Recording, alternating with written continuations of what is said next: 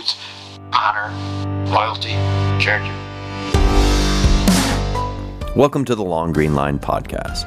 This is Matty Arnold guiding you through conversations about Coach Joe Newton's life, legacy, and his impact on the eternity of coaching. We're going to be digging into masculinity, love, and of course, how cross-country is like life. Hello everybody, welcome to the Long Green Line podcast. We are very excited to be talking to Coach Charlie Kern today. Charlie, how are you doing? Good. I'm happy, I'm healthy, and I feel terrific. It's nice to see you virtually. We last saw each other a little bit of this summer. I got to visit the camp you're at. So why don't you start with the camp, CK running camps, and let's work backwards to your whole life in running. Ooh, okay. So I am fortunate enough to have some friends who make suggestions, and I let that percolate for a little while. And one suggestion was made a number of years ago when I got out of coaching was to do some things with kids in the summertime. And the primary goal at first was to work with the York kids, as Mr. Newton decided that he was not able to put in that kind of time in the summer any longer. Someone needed to. And even though I was not coaching during the school year, that gave me my opportunity to be involved with the boys in the summer and help prepare them. And so that evolved into more and more kids from the neighborhood and Elmhurst and other communities. And it has grown to be a really cool thing. We just finished our 13th year of that camp.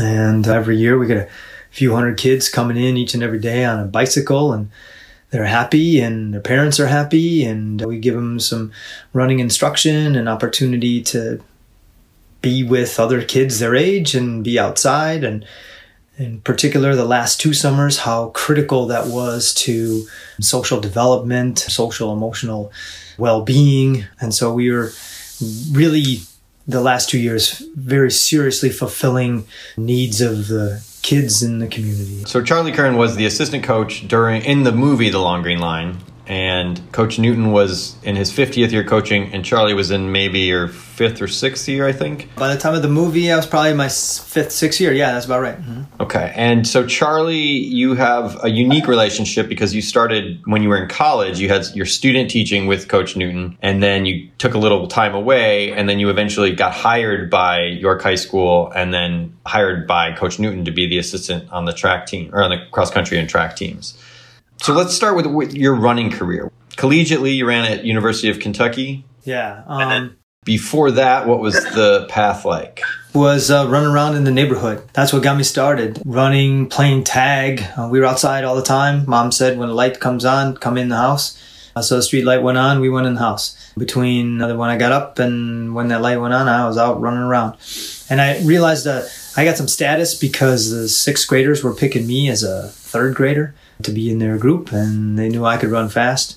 And so I officially started in 7th grade, running on the track team, and kind of haven't stopped since. It's been a beautiful thing. I ran in middle school. In high school, I had good coaching, gave me great opportunities, and I was very serious about seizing those opportunities to try to get myself in a position to be able to find a school that would be willing to pay the freight. And I found that at the University of Kentucky. I also found my wife at the University of Kentucky, who grew up on the same street that Mr. Newton lived on in a town just south here of Elmhurst.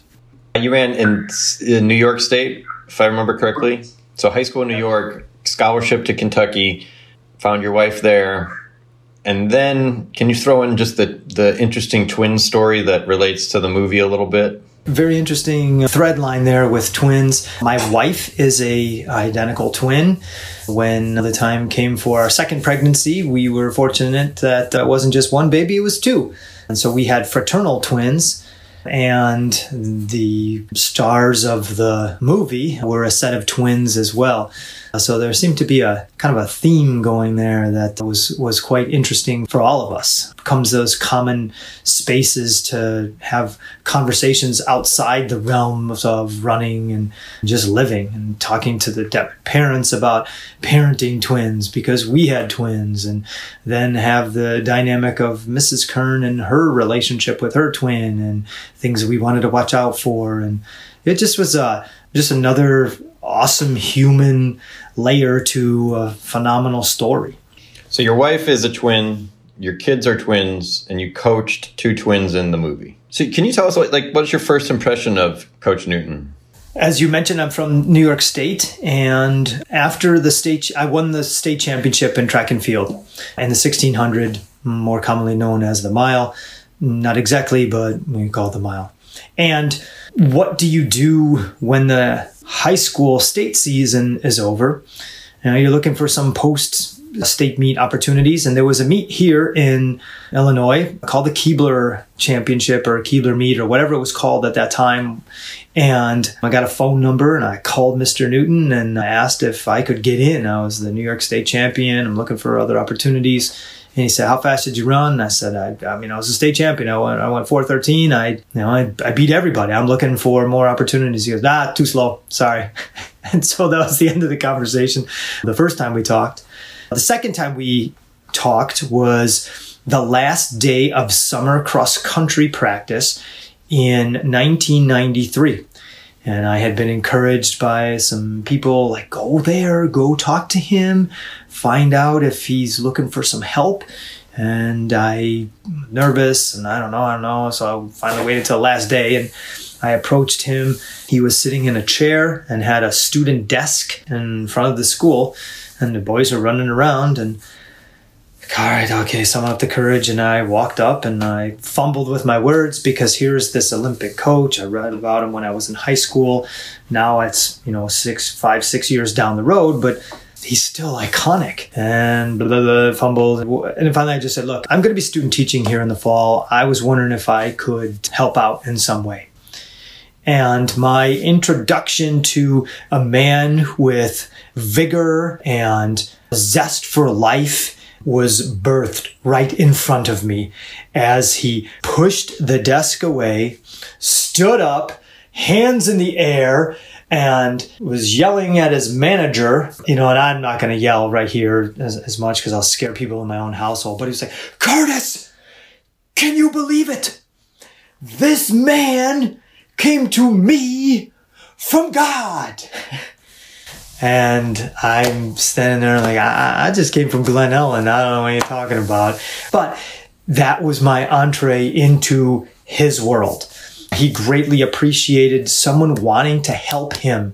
He had for all these years managers and other people and students that he conned to help him out, but he never had an assistant in cross country until I was hired. Then this is 1993, when I was hired in 1999 to come back. I was the first person contractually to be an assistant coach with him in all those teams, and certainly the numbers had gotten rather large because people wanted to run for that Olympic coach.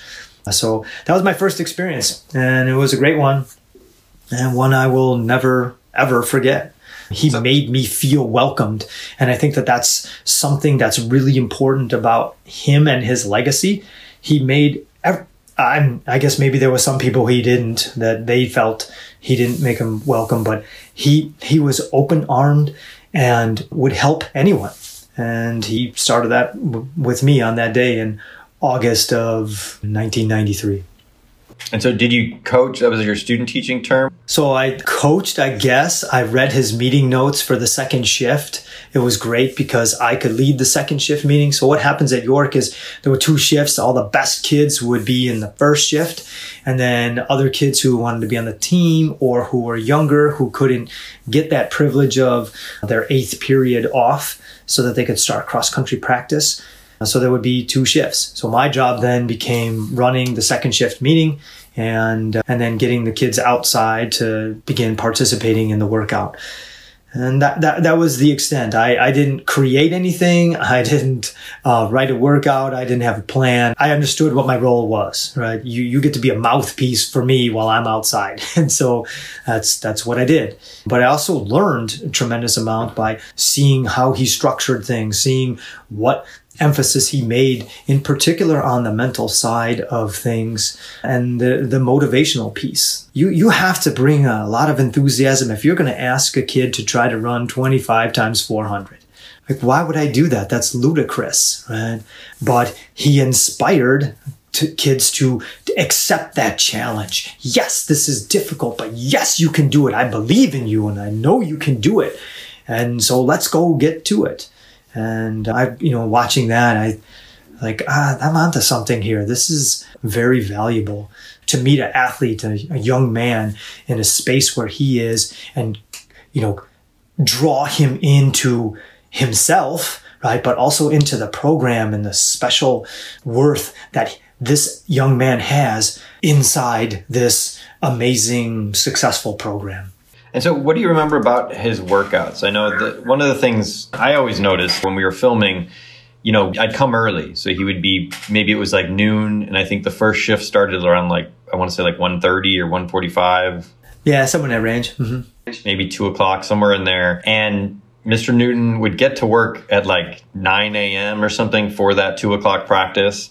And he was very ritualistic about a lot of the things he did. And one of his rituals that I caught him doing multiple times was he had a red pen, handwritten piece of paper with last year's workout on the exact day of practice as today's workout.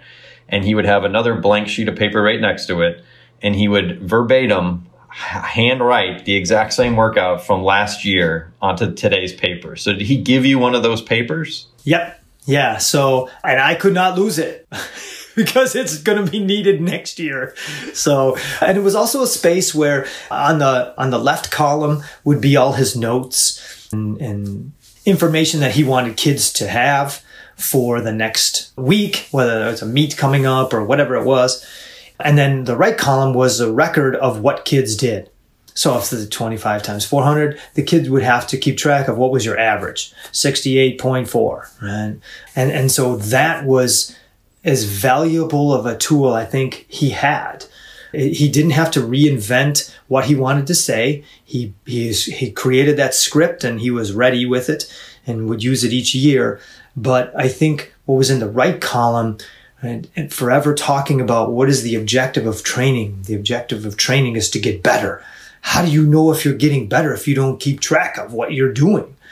And so he would have that. And he could go back for years. Like, here's what Marius Bakken did. Here's what, Ron Lichty did in the late 60s and early 70s. Like, if you do the same thing, you're going to get the same result.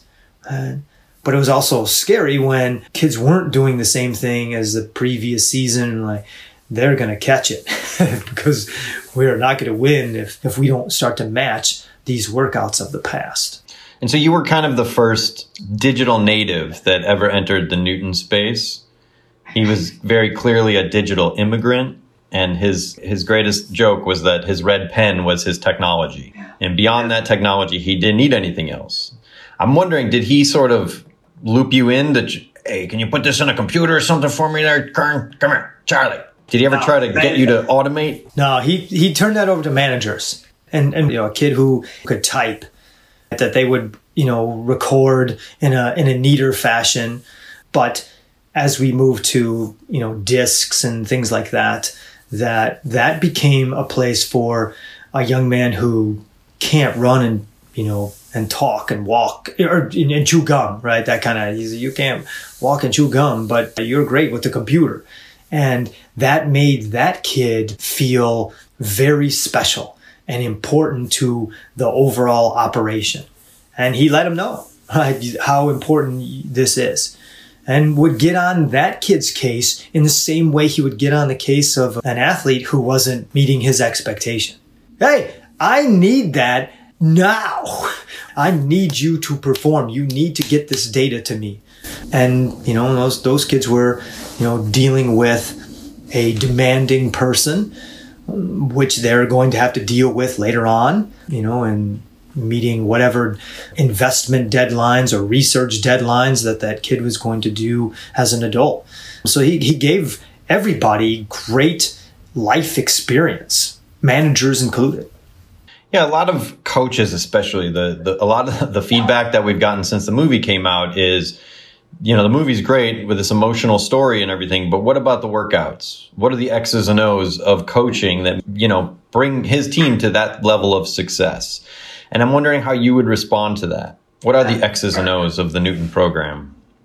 So they're in books. People can read it. They can, find Successful Cross-Country Coaching was like the last book that was out there. So it's not a secret. And he would say it. He goes like, the workouts in and of themselves don't matter, which I think, like many things he would say, was a bit of an exaggeration. Yeah, they do matter. But to him, what was most important is the struggle that a person would have to go through during that workout to come out on the other side. And in going through that and coming out on the other side, what can stop you, man? Like, look, here's what you've done. Look at the week. So, a typical week as we move into late September and early October is some kind of long repeat on Monday, and then, 3 times mile, 4 times mile. There's even a 5 times mile that he had. I can't bring myself to 5 times mile yet with these kids, but we've gone 4. And then on Tuesday, the very next day, 20 times 200. And with a reducing interval. So your rest interval is a minute for the first 5. And then the next 5 is 45 seconds. And then the next 5, it's 30. And then the last, how it really works out, the last 4, you have 15 seconds. That's enough time to get across the line, put your hands on your knees, and then Mr. Newton's yelling like, get back on the line. Because you 15 seconds, you got to get on, and then you got to go again. And being able to run that in 30 to 33 seconds across all of those sets. Like, of course you go to a meet. I've had this conversation with Jim Hedman, who ran for Mr. Newton and is an assistant coach now with me. He's like, the meet was an easy day. We're only going to run 2 miles on the warm-up. We're going to run a 3-mile race and then maybe a 2-mile cool down. We couldn't wait for race day because it was going to be shorter. And that, law of super compensation is really what it is. So as people want to know, like, you can Google it. You can find those workouts. But he would always say it's helping kids to understand that they can do more than they think they can do. And he was masterful at that. And, once he started having, some degree of success, then, people don't question it. They like, and you just walk into the program as freshmen, and this is what you do as a freshman. And now as a sophomore through senior, you get more work, and we're expecting you to run faster. And here is the record of what you did as a sophomore and a junior. And so now you're a senior, and we need you to step up because you got to lead this team. And so I know people want to know specific workouts, and, there's a lot of them. I think a great workout that everybody can put in their program is segmented running. And I asked him about segmented running. Like, why are you breaking up this run? And, it's 52 minutes, but it's 1-1, 2-2, 3-3, 5-5s, 2-8s, and then coming back down to, whatever the combination was to equal 52 minutes or 49 minutes or whatever he felt belonged in the recipe that day. And he said, look, if I send people out on a 50-minute run, the first 20 minutes is going to be 7-minute pace, and then maybe down to 6:30 pace. And then maybe at the end, somebody starts pushing and they get angry with each other, and then they run like 5:40 in the last mile. That's not helping us. That is not going to help us. But if I put down 1-1, 2-2, and what happens in between each of those segments is that there's a 1-minute walk. So a kid gets a chance to kind of recover, and then boom, you got to get back up and run fast. He's like, look, no matter what, you have to be able to run fast. And so if you need to give a kid a 1-minute walk, give him a 1-minute walk, and then get back out there, and all the running of 52 minutes, 49 minutes, whatever it was, that was fast running. So now, you add it all up pace-wise, it might be 5:10 of 49 minutes of running. That's way better, Coach Kern, than sending a kid out on a 50-minute run where they're going to get very little training effect. So there was a little manipulation with the math and the kids didn't know what was happening. They just kind of were grateful for the break. Yeah. And you would tell them that, look, I'm going to ask you to run continual, but that 1 minute and that 5 minute and whatever, you better run your tail off. So tell me about the rules today. Have they changed at all?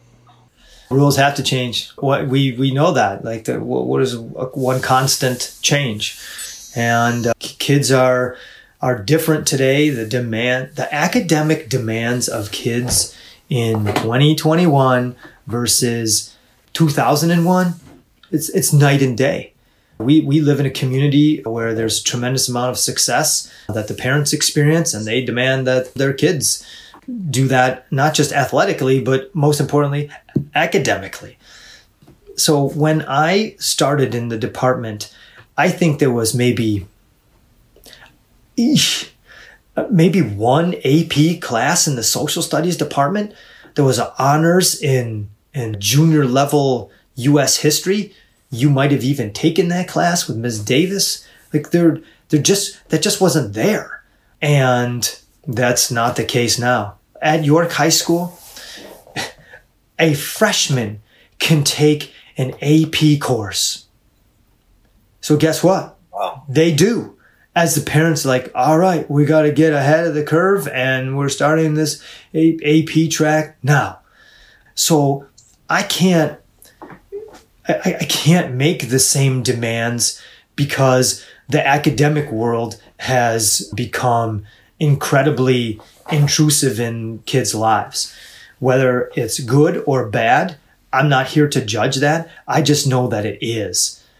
And so we can't do the same things because the kids aren't going to make it.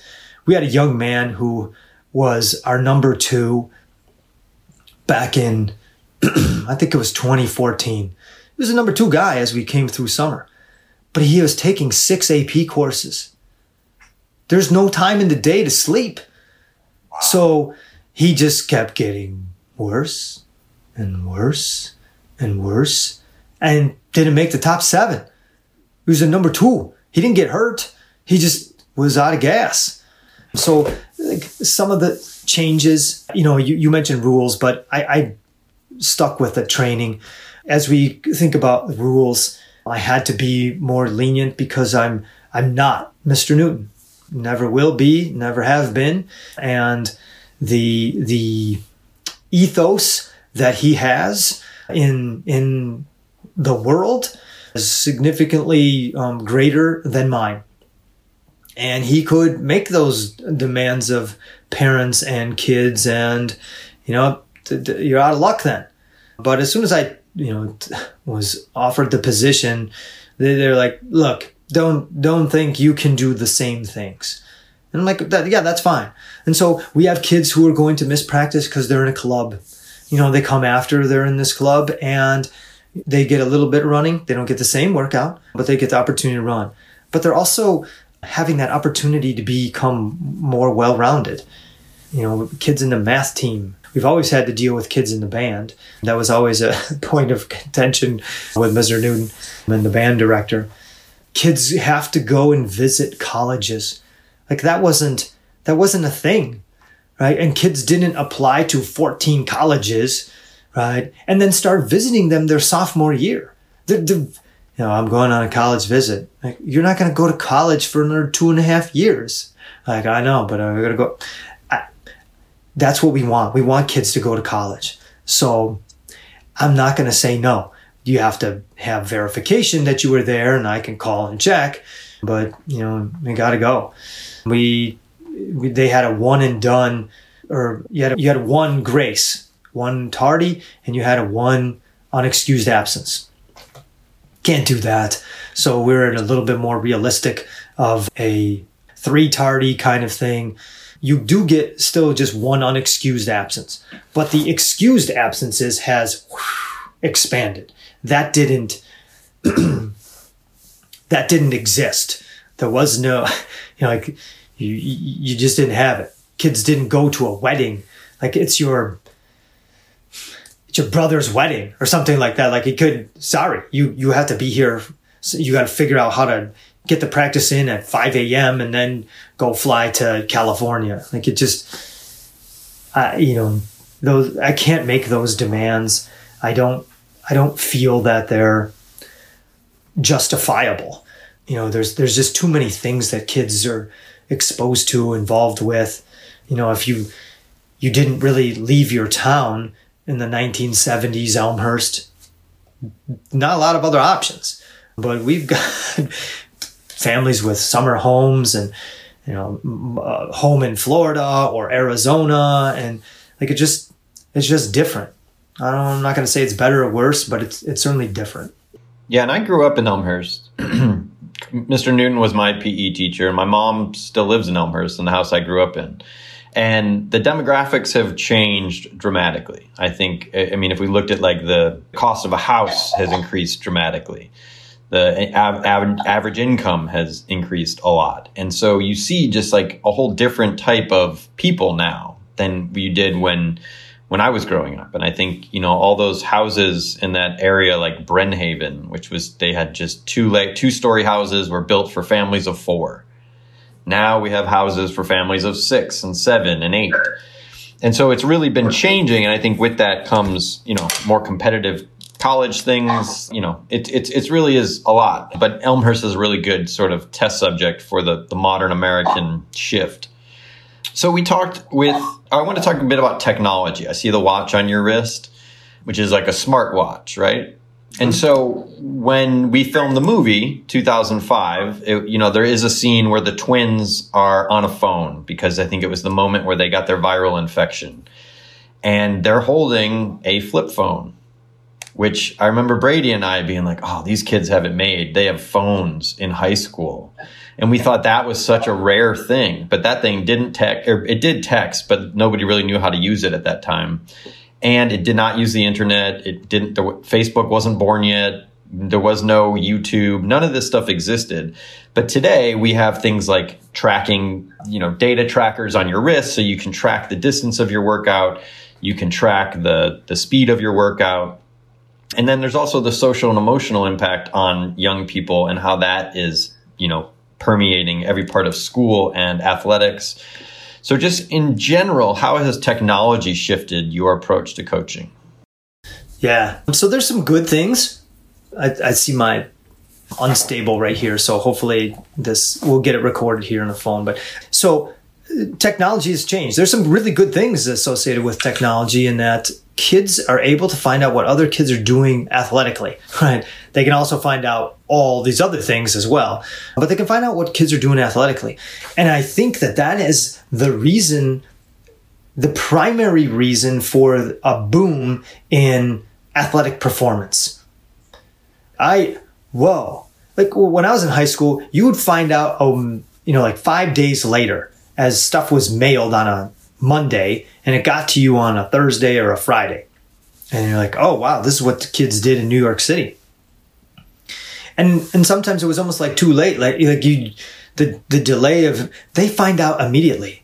So, if I want to be ranked number 2 or number 1 or whatever, or they're just finding out that, wait, kids my age can run 4:02.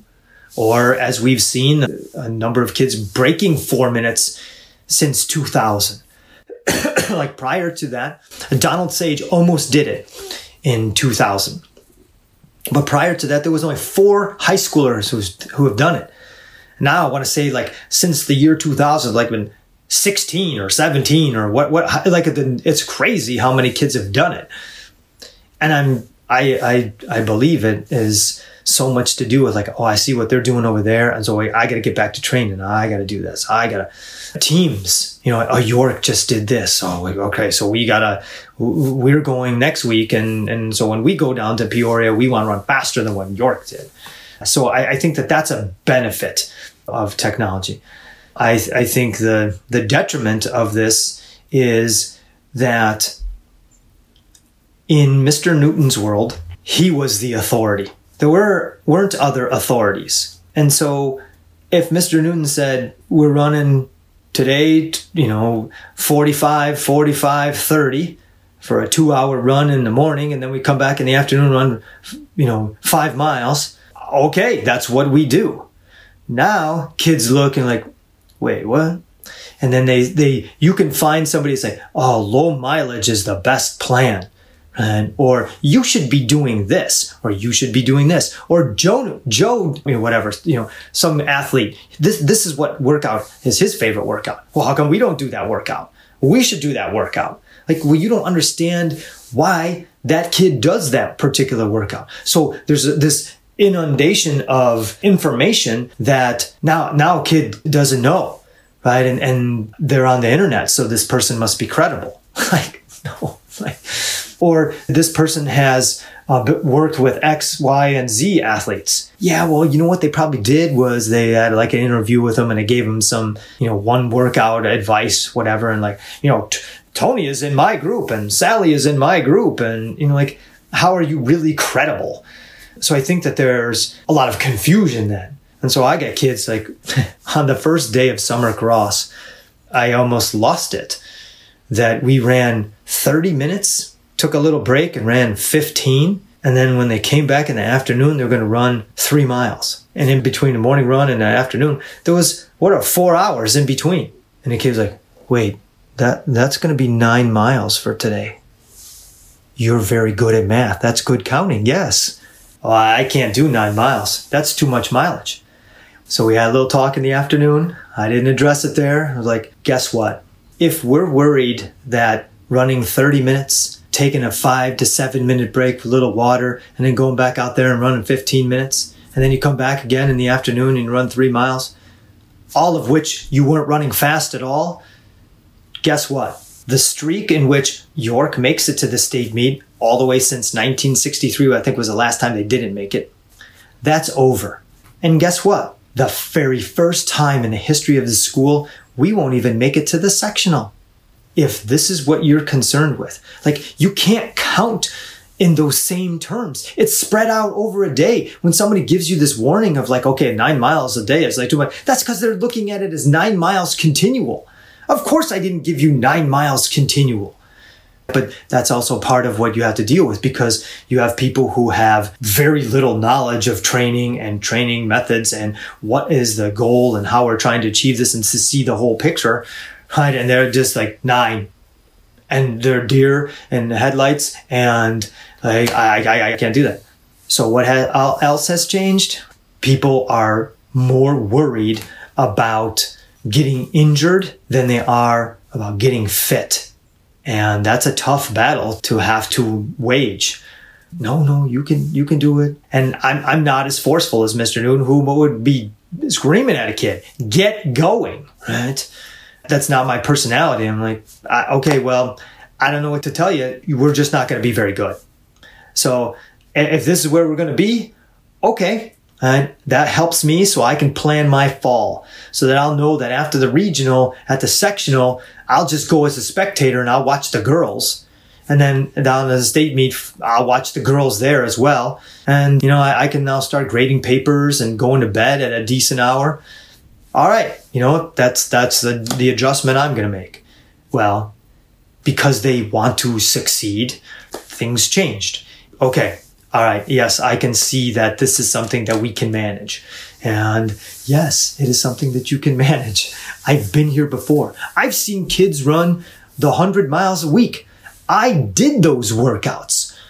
I understand that the human capacity for work is far greater than you think it is. There's some Navy SEAL guy who says most everybody quits when they still have about 55% left. That's fine. But if you want to be state champions, you can't bow out with 55% left. We've got to figure out a way to get more work in, because those kids at other schools, they learned from Mr. Newton. They read his books. They sat down in his office and talked with him. And they've built their programs, and kids are doing work. They're not doing it off of 30 miles a week. It's just not happening if you want to get to that highest level.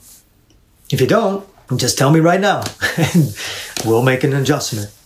So since the movie came out, a lot of coaches and athletes have seen it, and they think they've gotten a little insight into the secrets of Joe Newton. And so I'm assuming, I know that there are coaches that, I see the hashtag coming up, Long Green Line. There's teams all over the country now that have adopted that nickname. And so I'm just wondering, that's just a little anecdotal piece, but what impact have you observed that the movie has had on coaches and athletes outside of York? Yeah, so it's hard for me to assess that.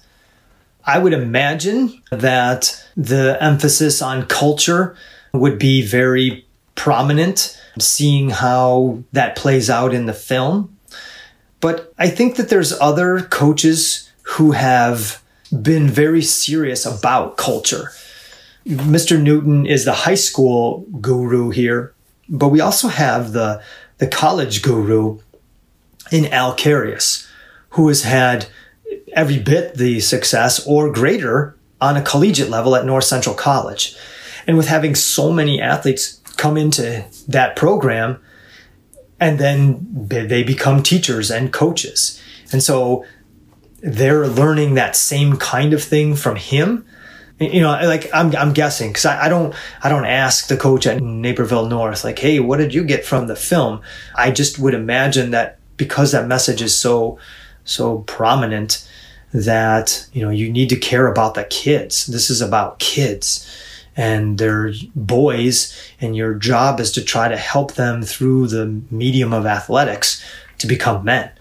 And I think that whether you watch that movie or not, as an educator and as a coach, that's what you're trying to do all the time. You're trying to level kids up. And I think it's just very visible, the impact that has in the film, right? I think, it really codifies it and like, wow, here it is right before my very eyes. And so I think that becomes a reminder of what coaches already instinctively know. So Coach Newton was born in 1929, and we observed him, intensely in 2005, which I think he was 76 years old at that point. I'm wondering what, if anything, he wouldn't be able to get away with today. What he wouldn't be able to get away with. I think we have to put into context people and when they were born, what was happening in their formative years, how they're impacted. Like Mr. Newton did not want to, he's a coach. He did not want to be called coach. He wanted to be called Mr. Newton. And he would say it on the first day, like, look, my name is Mr. Newton. Don't call me coach. I don't call you athlete. And that's a product of a bad experience he had with a coach. And now he brings that to where he is. And so what would he not be able to get away with? I think he would embrace being called coach much more so. I think he would have checked himself, understanding how powerful and valuable a coach is. And so I think he himself wouldn't let himself be called Mr. Newton, that it would be Coach Newton. And that has a greater pathos with that, an emotional appeal, I think, to coach than to Mr. I mean, any guy down the street, you could go, hey, Mr., but very few people you get to call coach. And so that may not be exactly what you were thinking with that question, but that was, when you put that down, that was something that I was thinking of. Like, he wouldn't allow himself to get away with being called that. And I think he would have been able to distance himself from that experience he had as an athlete and understand how powerful he is as coach. He also grew up in an era where language is, I can walk the halls of York. I can hear every word, right, that is every bit as bad or worse than what he said, right? But as an adult in a community, you can't say those things, right? You need to be above that. And he had colorful language, right? Everybody who knew him, like, I'm not revealing something that's a state secret. He would let words fly. So I think if he was starting his career at the same time I was starting mine in the 90s or in the 2000s, like, yeah, you got to have a different word choice. I also think that some of the nicknames that he had for kids, some of the phrases that in an era when he grew up, city of Chicago has these very distinct neighborhoods. Here's your Italian, here's your Polish, here's your whatever. Like, he would even say, to some kid who was Polish, like, my wife is Polish, and she told me to always take care of the Polish lads, and I'm going to. And he would even refer to a kid sometimes as the Polish prince. That doesn't, people are not so tolerant of references to ethnicity. He was a very smart man, right? He understood and he learned how to navigate the world. I think that if he started coaching in the 1990s, that part of his shtick would just be different. It wouldn't be the same. But I think regardless of when he was born, he would not change the atmosphere of cross country, and that he would always make it special and make the kids in the program feel special. I teach philosophy and we talk about permanence and change. Does anything ever stay the same, and what changes? And I think that would be something that would never change for him. Like, cross country is special. We are going to treat it in a very special way. That's why when we go to the award ceremony, we're wearing a tuxedo, because this is special. What you guys just did, you are heroes, and we're going to make sure that you stand out some way, somehow, and be honored and rewarded for all this work I gave you. and now you see the result of that. See, he created a very distinct culture. Chicago is its own subculture. Inside of that, Elmhurst is its own subculture. And then York Cross Country is its own subculture inside of all that. And, with technology, like, there's the one thing that's in the trailer for the movie, and it was in like the sample tape where he yells at Nick. And he says, like, God damn it, if you don't get it, we're going to bench your ass. And I just wonder, like, what if there were cell phones or smartphones at the time, and somebody was videotaping that, and that video went viral? Like, do you think the culture of the team would have the resiliency to withstand the cancel culture of today? No. I'll be honest. No, I don't. Because while there would be a majority of kids who completely understand that, right? Here's a man who is very demanding. He wants success for Nick. And this brief tirade that is just like a passing storm. That, okay, he's serious, but there would be people who would not be accepting of that and would make those demands that he needs to be removed. And I think that would happen, which is why I went back to earlier saying that he would have figured out how to navigate. He could. It's not like he was uncontrollable, right, with his language. Right? He just knew that this is going to reach kids, and I think every adult has used language that they wouldn't use otherwise, right, to stress a particular point. And we can say that that's okay or not okay, but it happens. And so I think he would have, all right, I see the handwriting on the wall right here. We have to adapt. And he would adapt for that. I don't think he would adapt his rules. Like, one tardy, one unexcused, that's it. We're committed, because he was very serious about commitment.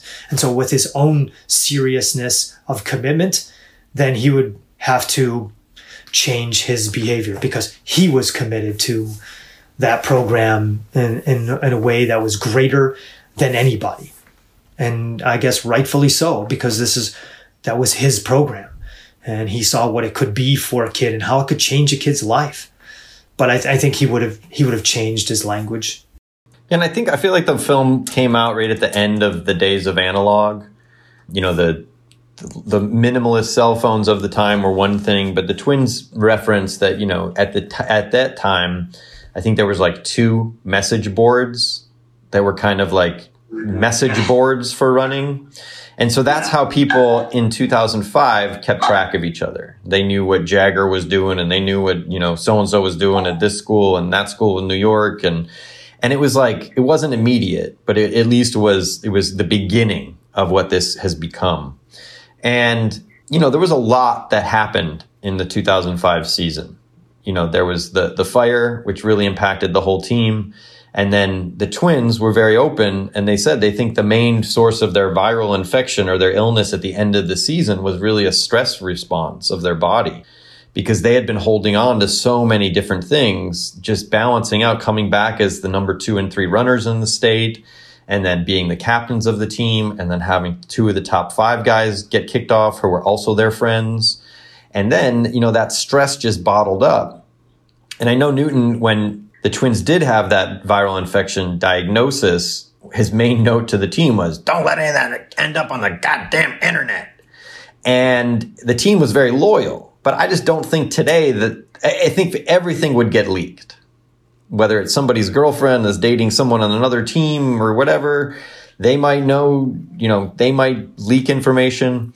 So I wonder, have you thought about what 2005 would be in a 2015 technology set? I have not, but as you pose that question, it would have been very different. And I don't know if we could have navigated it the way we did. I think it could have been a implosive type of thing. As it spirals out from, kids in group 1 or group 5 or group 6, like that. It could have been very, very different, yes. And even in that span of time, the word great has been changed. And our world has become more and more polarized as our media has become more and more widespread.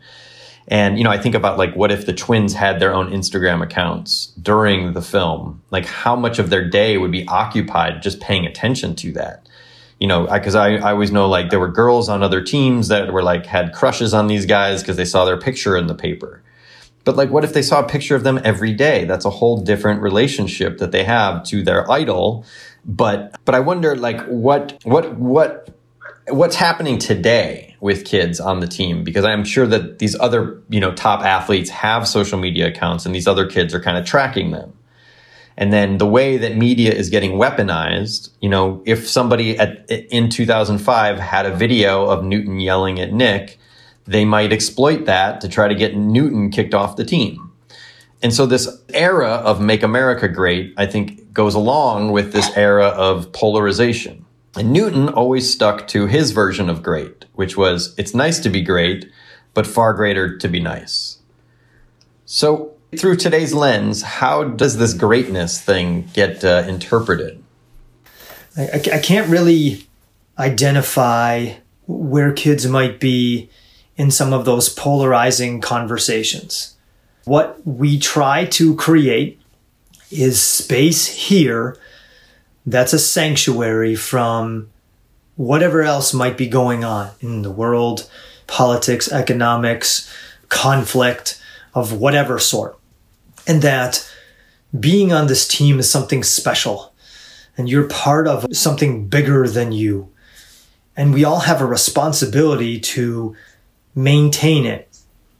And if we drop the ball, right, that it will become something that we may eventually be embarrassed that it has become. That we have people who are self-centered, that they have moved away from the model of the most important thing is a team. And the 28 state titles, team, 4 individuals. Like that's never been the emphasis. Like trying to find 5 young men who can do it on the day that matters the most. But inside of that, like, how do the kids who are at the top interact with the kids who are at the bottom? And now we all work together. And we have kids on the team who have done a phenomenal job of bringing us together. I've been around many teams, dating back. I have a connection to every team since 1993 to the present. So whatever the math of that is, 28 years or, whatever that is. I'd be hard pressed to find a team that is closer and kinder and more encouraging than this team this year. I'd imagine maybe I missed some things and didn't see, and there's a couple kids on the team who have made that happen and they don't even know it. We have a young boy on the team, a freshman, who, what year did you graduate? 95. 95. Okay, so Amy LaShawn it was Amy Peters. Her son is on the team. I think she graduated 2001, so she's not the same age. And he has multiple physical, mental, but he never has a bad day, his mom says. Eli never has a bad day. And so he's skipping around and doing the workout and running the race. And here's a word that I hope would be interpreted the way it should be. Like, there is a love for each other, right? That goes from the kid who's at the top to Eli. And I think Eli is almost like a lightning rod for that. He's never going to finish first. He's almost always going to be last. But since he was in 4th grade, his mom's been dreaming about him running for York, and being on the cross-country team and earning that uniform. Because the freshmen have to run their first race wearing their PE uniform. And then they earn it by running the course. They earn that right to get that uniform. He did. He earned it. It took him, 7 minutes to run the 2 miles, but he did it. And the joy on everybody's face, like this little guy right here who just kind of smiles and he giggles and laughs and, hey, I think he's helped us to become, or he's brought out in us, kindness. And in a polarized world, I know that I'm going to go to practice and I'm going to feel good about being a human being. We might have a good practice. We might have a bad practice. It might be a practice that gets canceled halfway through because of lightning. But I'm watching and witnessing human beings. That freshman team, as they rally around that kid, and it's one of the smallest freshman teams ever. There's only 4 kids that are freshmen on the team. But as they rally around that little guy, it's nice to be great. Far greater to be nice. And I think we also try to be both. You can be both. You can be a great athlete and be a decent human being, a great human being.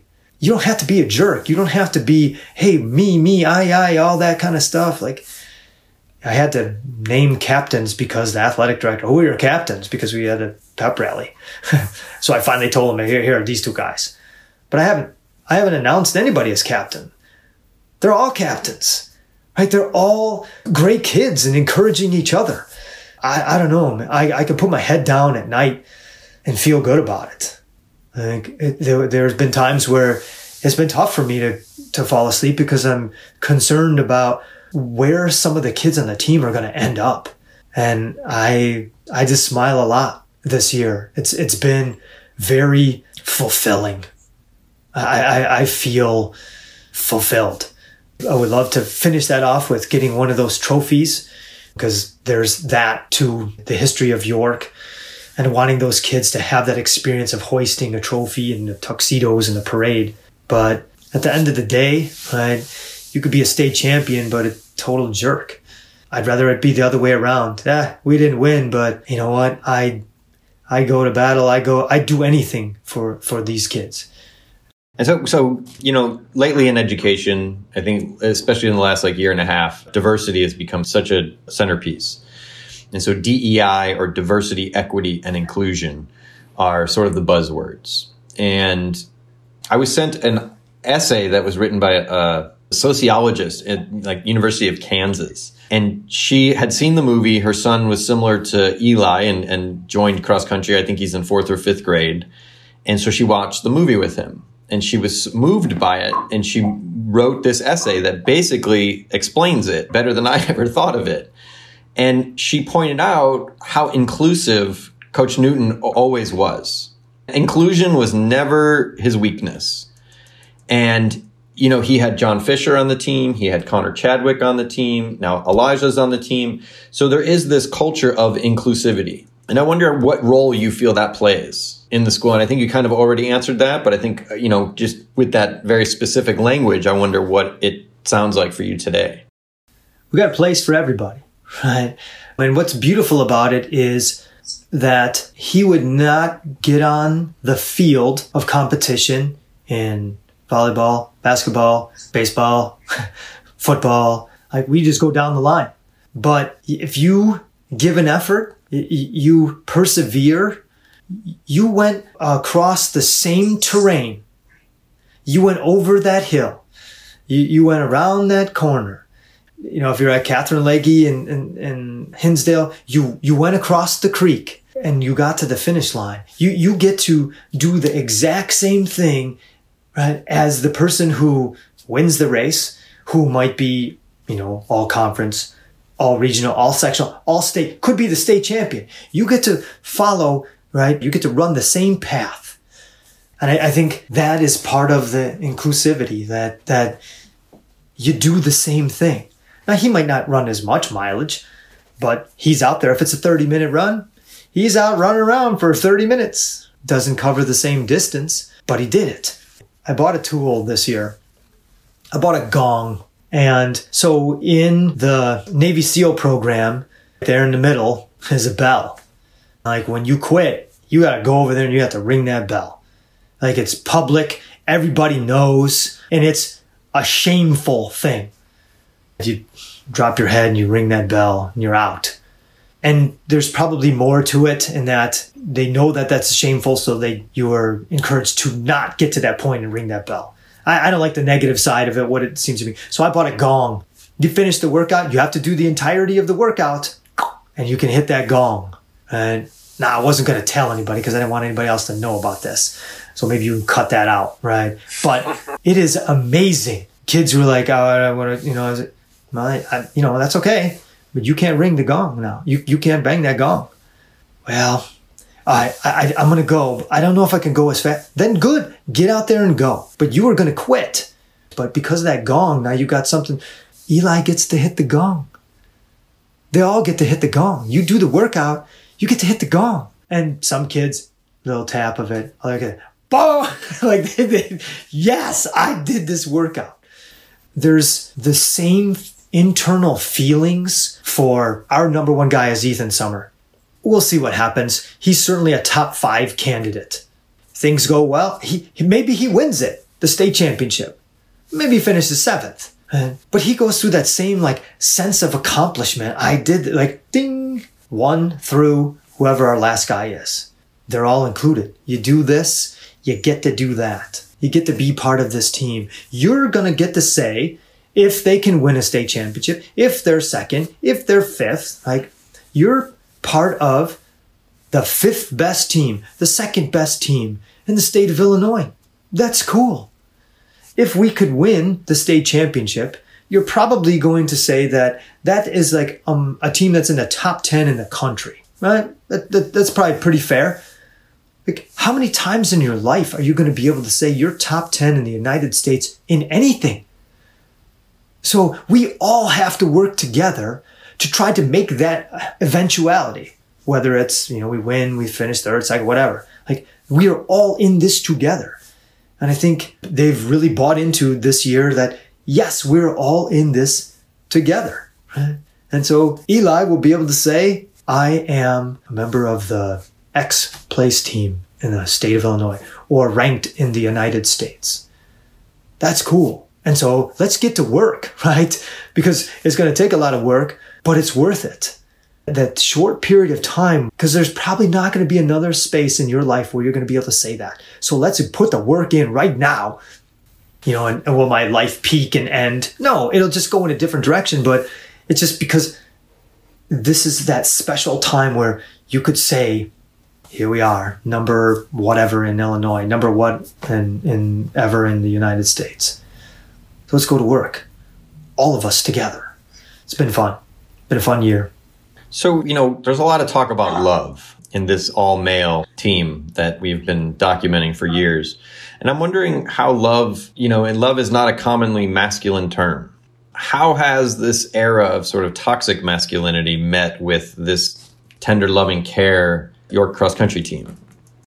Love is a term that in a lot of ways can be perverted. I think they've done a really good job of understanding what brotherly love is. You don't have to like everybody. That's probably not realistic on a team of 100 kids, but you do have to love them, and you do have to give them the respect that they're due as another human being. Even if they have a political belief that's different than you, even if they have an ethnicity or identifier, right, that might be different than, a binary world of male and female. Like those are things that can divide, right? And we're trying, right? They're still teenagers, right? So no one is going to be perfect in all of this, but trying to help them to understand that I deserve to be respected and you deserve to be respected. And we may disagree about some things, but at the end, trying to bring back that we all wear green. That happens to be our marker, right? These Dukes and our color is green. And we're in this together. And I think as cross-country runners, having been one myself, coached, you see who comes out. And a lot of the kids who come out are kids who couldn't make it in some other sport. And, I guess everybody runs. I guess if I just keep working, maybe I'll do this right here and maybe I can get to become a pretty good runner. There's no week-long extravaganza for cross-country like we just finished, right? All culminating with football, right? That homecoming is not for cross-country. It's for football. Like what gets the greatest amount of feedback? Right? It's football, right? And that's I understand. So for us, since we are not, high up on that, mountain of what is deemed important, all the more so we should be rallying around each other and supporting each other, because there's enough of that. Even though it's York and 28 state titles, like they're still teenagers and like you're a nerdy cross country kid. So we cannot do that to each other. That we need to build up and we need to edify. We need to build each other up and help each other in a very difficult sport. The joke is it's your sport's punishment. Right? It is difficult, but in going through these difficult things, I now am equipped to handle other difficult things. So I don't know if I really answered that question or not. But no, I think, I think, we can talk about, saying the word love, but I see it in the actions, right? My favorite phrase is talk is cheap, dirt is free, don't tell me, show me. And we get to see that, kids going over and talking to other kids who, didn't have a good race, are struggling, right? Dealing with injuries, right? And the kid calls them up on the phone. It's okay. We're going to be all right. Hey, don't stop coming around.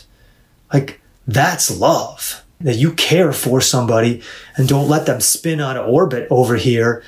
And then we know how it goes. When you're out there by yourself, you start to think stupid, crazy thoughts that are irrational. Like, no, come back here. Like, you're not letting us down. This happens. Come back and be part of what we're going to do. And I guess I got one final question. They say that the influence of a teacher is eternal, and you never know when that influence is going to stop. And I feel like Elijah is a great story that exemplifies, the efforts that Coach Newton did in 2005 to be very inclusive, to keep Connor and John Fisher and all these kids who weren't the most able-bodied men to join the team and made them feel very included in the program. So beyond just, that example, where else do you see this eternal impact of Coach Newton? And I think maybe it's beyond York and maybe even in the greater, cross-country culture worldwide. So where do you see the eternal influence of Newton today, and where do you think it's going to continue to go? I think he certainly preached, be the best version of yourself. And maybe not have said it in those terms, but that's been passed to me, and then now it's my opportunity. And so that's the verbiage I use. Let's be the best version of ourselves. And I think that's, certainly part of his legacy. I think part of his legacy is the pursuit. We don't always get there, but that pursuit of excellence, like that we're continually trying. Right, okay, today's a new day. Yeah, workout yesterday didn't go so well. The race last week didn't go so well. All right, well, we got another opportunity right now. And so I think the pursuit of excellence is part of his legacy. He's done so much that he has just embedded culture that you have to almost like start to look through to, this is a remnant of Mr. Newton. I think caring, the personal touch that he tried to instill to make a person feel important, to say their name every day, to give them a nickname so that there was something special between them and him. So I'm not a copycat. I haven't done that, but I think that that's a great thing to do with kids. Like that this is my personal connection with you, that you and I have this nickname. Like as I mentioned in the beginning of this right here, his manager, Curtis, no one else was able to call him Curtis. His name is Kurt Rubin. Nobody calls him Curtis. And he would not tolerate anyone calling him Curtis.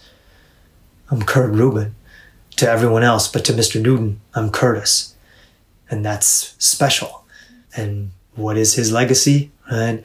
Making people feel special. And I don't think that should just be universal to him. I think we should all be doing that. Like when I'm having a conversation with someone and I don't bring this stupid phone out, how do I make someone feel special? If while we're talking, like, hey, yeah, oh, yeah, like that's divided attention. I want to give you undivided attention. And when I give you undivided attention, I've given you the most valuable thing, period. The most valuable commodity, and that's time. He gave time. And I'm a very tired man. I don't sleep enough because I'm trying to give time to the students that are in my class. I'm trying to give time to my colleagues whenever I can, and certainly to the kids on the cross-country team. That's interesting because I always, explain to my students that attention and time are two things that are the words that we use to describe them are financial words. We pay attention and we spend time. And when you put it in that context, you see how valuable these personal relationships are and how much investment Mr. Newton gave his athletes. And sometimes that attention transaction happened by just saying your name. So, hey, Curtis, come here, Curtis, go upstairs, give me a Fanta Orange. And just because he said Curtis will go and run all the way up there to complete the task. And so I think it's so nice to revisit this man and this story because there's so much value even today, and it feels like it's becoming more and more valuable as we start to get further and further away from the here and now. And the reward of being present with someone is not as valuable as it used to be. I'm sure that as we get deeper into this, people are going to have questions that they want to follow up with, and we may be able to get a Charlie Kern Part 2 in somewhere down the line, because there's so much more to talk about. Your family, your kids, you running with kids, that you're still running with them, just the evolution of the program, the modernization of this thing. Like, I was so confused when I visited your camp that you had a laptop out there. That thing just seemed so foreign to me in that environment. But yeah, thank you so much for taking the time to sit down and spend some time paying attention to this story. It's really valuable, and I think it's really great to see you and to see all the success you've had with the team. And I wish you so much more success in your time at York and your personal career and your team career. But again, good luck with this season. I know you said you had 5 meets in 10 days. Yeah, I did. Are you finished with that? Or are you in the middle of that? We made it through. Yeah. I survived. I'm still here. And now we're in the home stretch. There's only 2 more meets for the majority of the team. We've got to meet this Thursday, conference in 19 days to be exact. And that's it for them. And then we move into championship and let's see what the top guys can do. And was there a shortened season this year because of COVID, or was it pretty much normal? It was gorgeous. Full on season, all invites.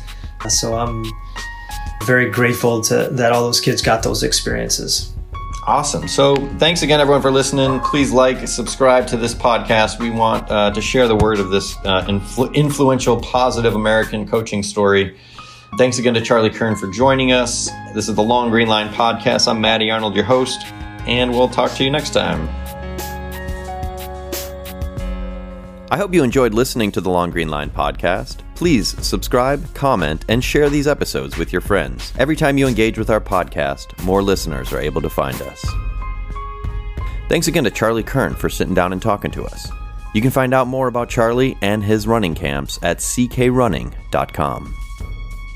Stay tuned next time, where we're going to be sitting down with Kyle Whitland, who is the composer on The Long Green Line. You can find us at www.longgreenlinemovie.com.